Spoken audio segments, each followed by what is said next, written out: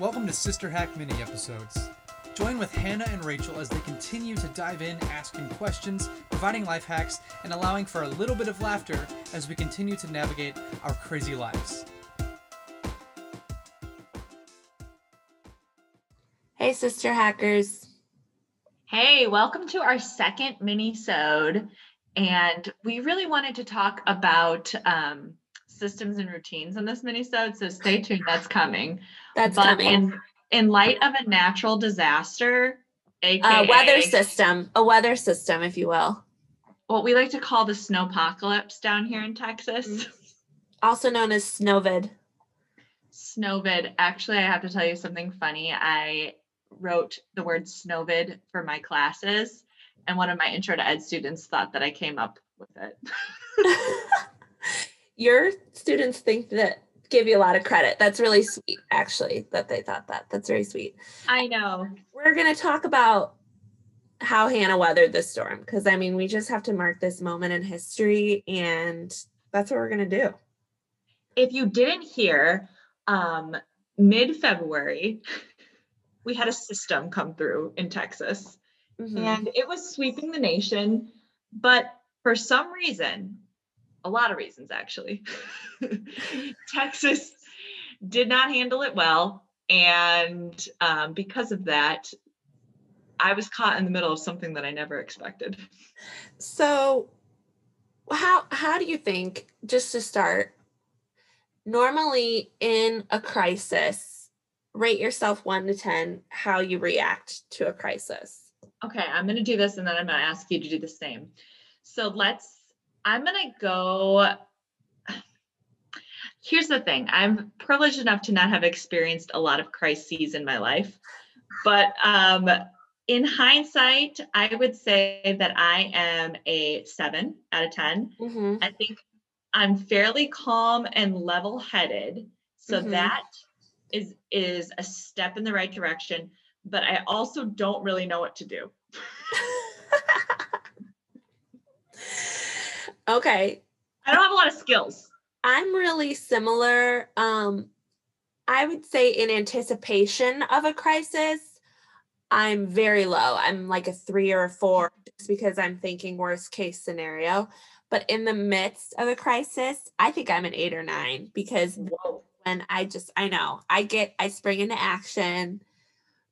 I'm pretty detail oriented and thorough and can put everything aside besides that crisis. But then when the crisis is over, I'm back to a 3 or 4 in recovery mode.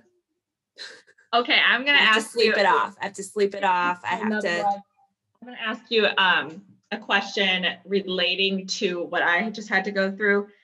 How are your survival skills? I'm talking like 1800 skills. Yes. So if Laura Ingalls Wilder was my neighbor, I would get along really well with her because I enjoy the idea of foraging off your own land.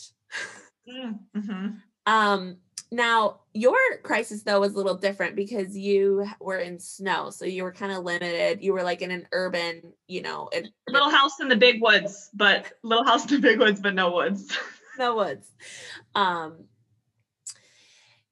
I like the idea of all that kind of stuff. Now, when it comes down to it, I really would like it for a day, but you had to deal with this for a week, and that's crazy. So we'll share some of the examples of the ways that you lived off the land for a week. But I do think, like, if I were to lose power in the summer, I'd be in a much better situation. But that's the issue here, too, is that it was the middle of winter.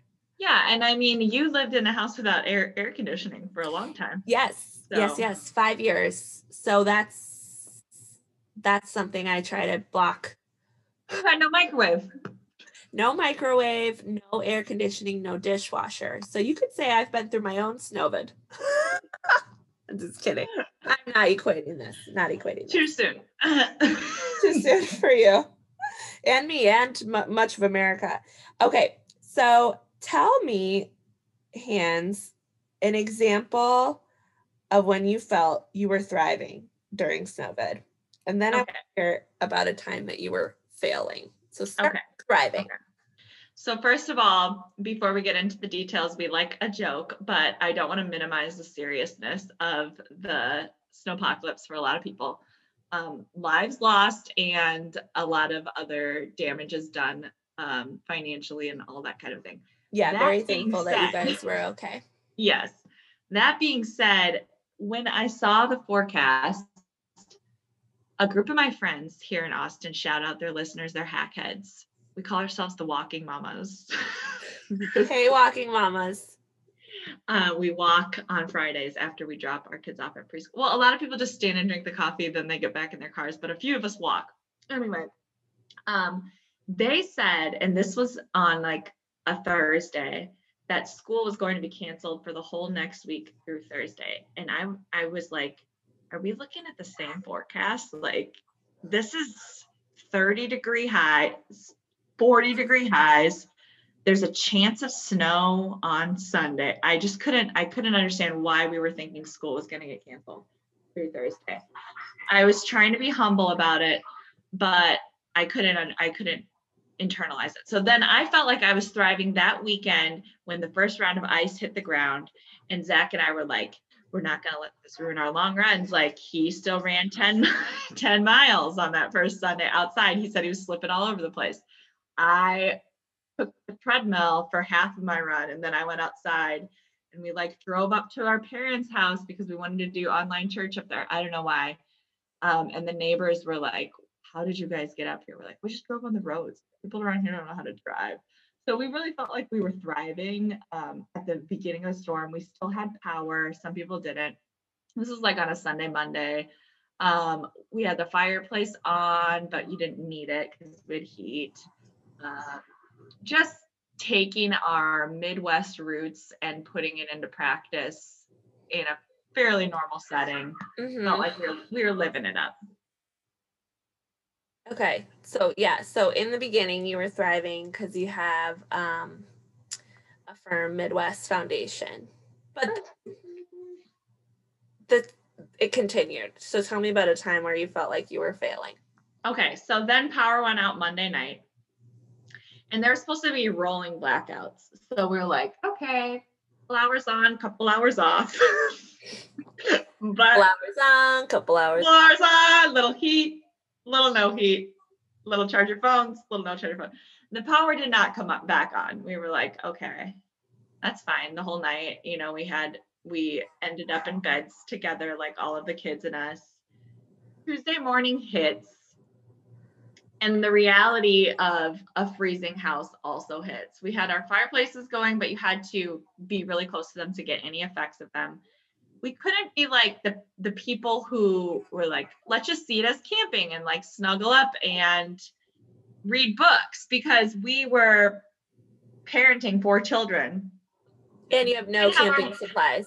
We're not campers. Like, we think we are, but we're not. We couldn't have our morning coffee. Zach was using a hammer to grind some coffee beans, and then we were boiling it on the stove. It was like 40 degrees in the house. Things were just hard. And I turned to Zach and I was like, we need to come up with a plan here, because if this power doesn't come back on soon, like, things are going to get rough. So we're so fortunate that our parents have a home in Leander, which is a North Austin suburb. And my nanny lives in that neighborhood, and they were actually having true rolling blackouts where the power would come on, power would come off. And we were just having a blackout. So we decided What's a non-rolling blackout? A non-rolling blackout is it never comes back on. We decided we got to get to that house by nightfall, as people call it. So we were packing up stuff. I wasn't in my normal organized mindset. Like, I was just grabbing clothes. Jonah had peed the bed that morning, and it was like, I cannot wash the sheets because we don't have power. And then later we didn't have water. So those sheets did not get washed for a while, but oh, gross. Anyway, yeah, sorry to gross out the hackheads. Some of them know about kid stuff, so they're not grossed out. Anyway, we got to mom and dad's house, and there was power. And once again, we felt like we were driving. And it was all just a matter of like how comfortable your body is. Okay, but tell me about like how you had to put snow into buckets to flush the toilet, like that part of it. Like what were a couple things you did that you were like, I can't believe this is what we're doing. Yes. That hit. The first of it hit when we woke up in mom and dad's house. We had a nice warm night there. And then we go to make breakfast and the faucets yield nothing. Tapped out. They were tapped out. There was no water in the house. And we were like, oh my goodness, this is serious. How are we going to do anything? So we started getting on the snow melting situation where we went and we got outside, got some buckets, got the stove roaring. And the power would be on and off. So it's like, oh, let's throw it in the microwave. They'd be like, oh shoot, we're in a no power time. Yeah. And mom and dad, they don't have a lot of buckets up there. So we like, it's hard to find things to catch stuff in. We did, like I said, my nanny lives in that neighborhood and she was texting us and she said she had some bran muffins. And I was like, well, you want to just run over there for your run, Zach? And the roads were awful.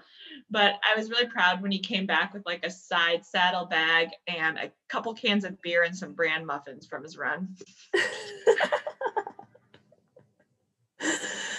Oh man, what do they call people who delivered messages in the 1920s? Like a Paul Revere? A modern day Paul Revere. Yes. Wow. I love the use of the words like roaring, foraging, yielding, hunting and gathering. Mm-hmm. Yeah. And Zach actually he went to get food because we didn't pack enough food. We didn't realize we were going to be there for more than one night. All the stores were closed. He found this Randall's and the sign on it said, "Closed. Will maybe open later, perhaps." And it was a handwritten sign. But he found a Sprouts that was open and some guy was like shakily walking across the parking lot because we don't have any plows or anything like that with a grocery cart. And he was like, I see a Sprouts. I think it's open. I'm going in. Yeah. Oh man. And he came back with some food. And let me tell you, morale was high when he came back with that food. The boys were like, eggs, Daddy, eggs. I feel like I can relate to this, and this is totally not equitable, but I have been watching old seasons of Survivor. Mm-hmm. And so, you know, when you are watching a show continuously, you start to feel like you're in that show. So I found myself, we had half a cup of rice left a couple weeks ago, and I was like, this is just like Survivor, you know, we had to ration it. I said, Kyle, we only have half a cup of rice. And he said I could have it. And then it's so kind of him. I know.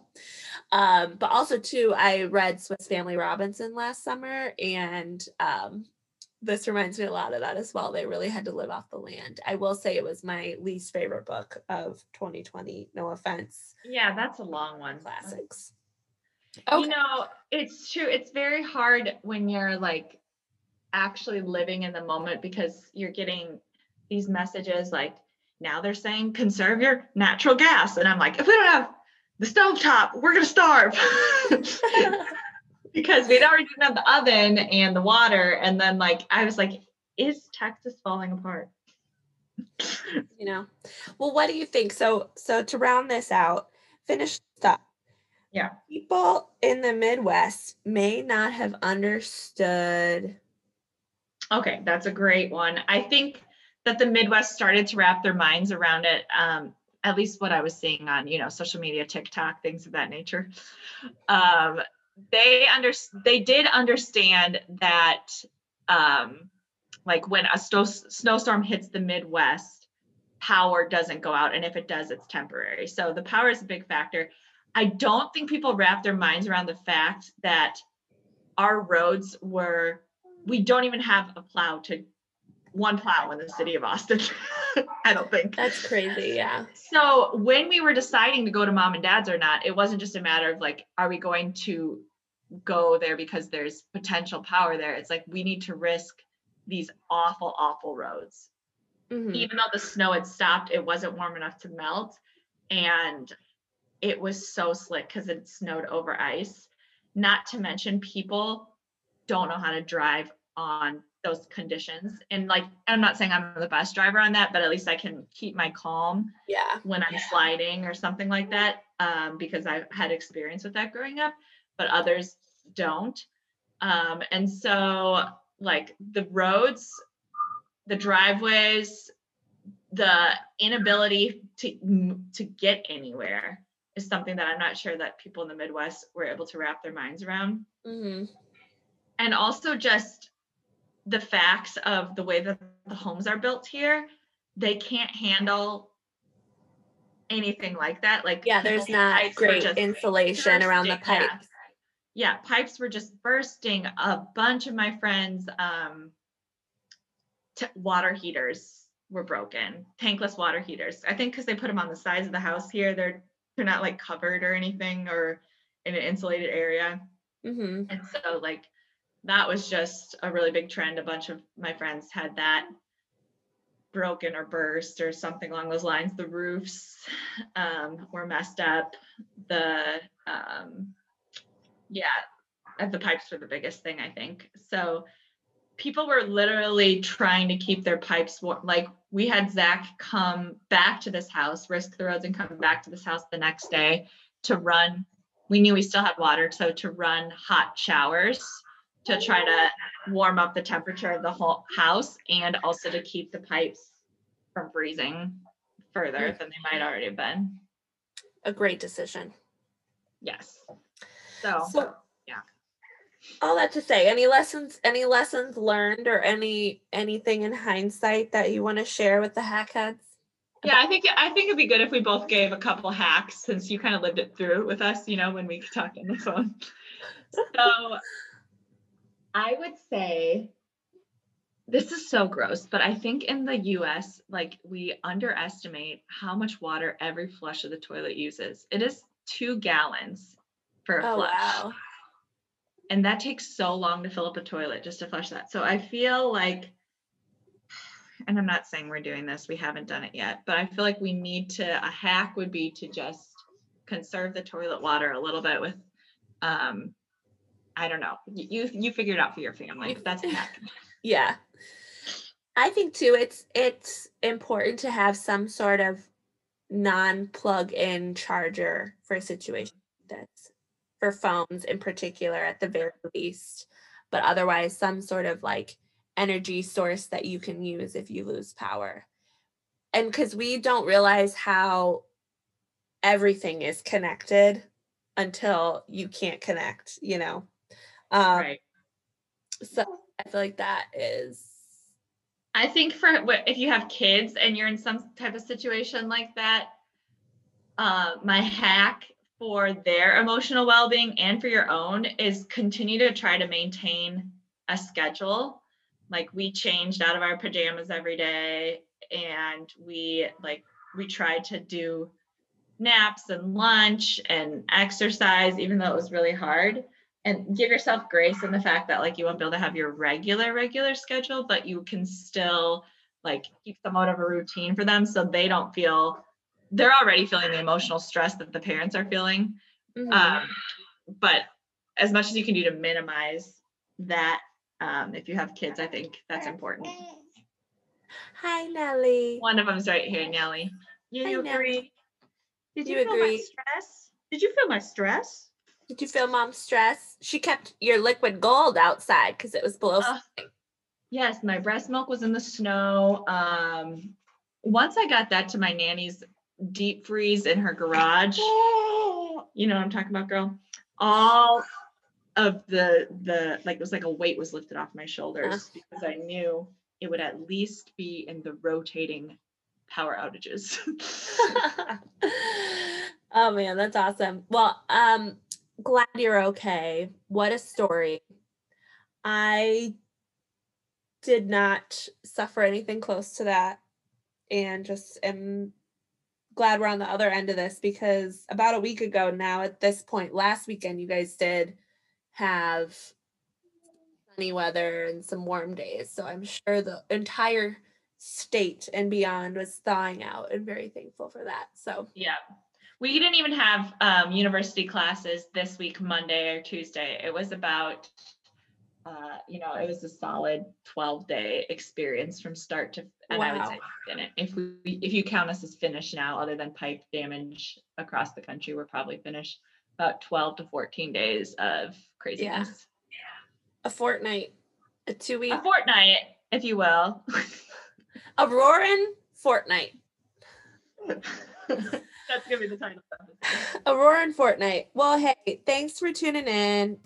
Send this hack Hannah your congratulations messages on making it through Snowvid, and stay safe out there, crew. Hope that you guys are all doing well, and we will talk to you next time. Bye.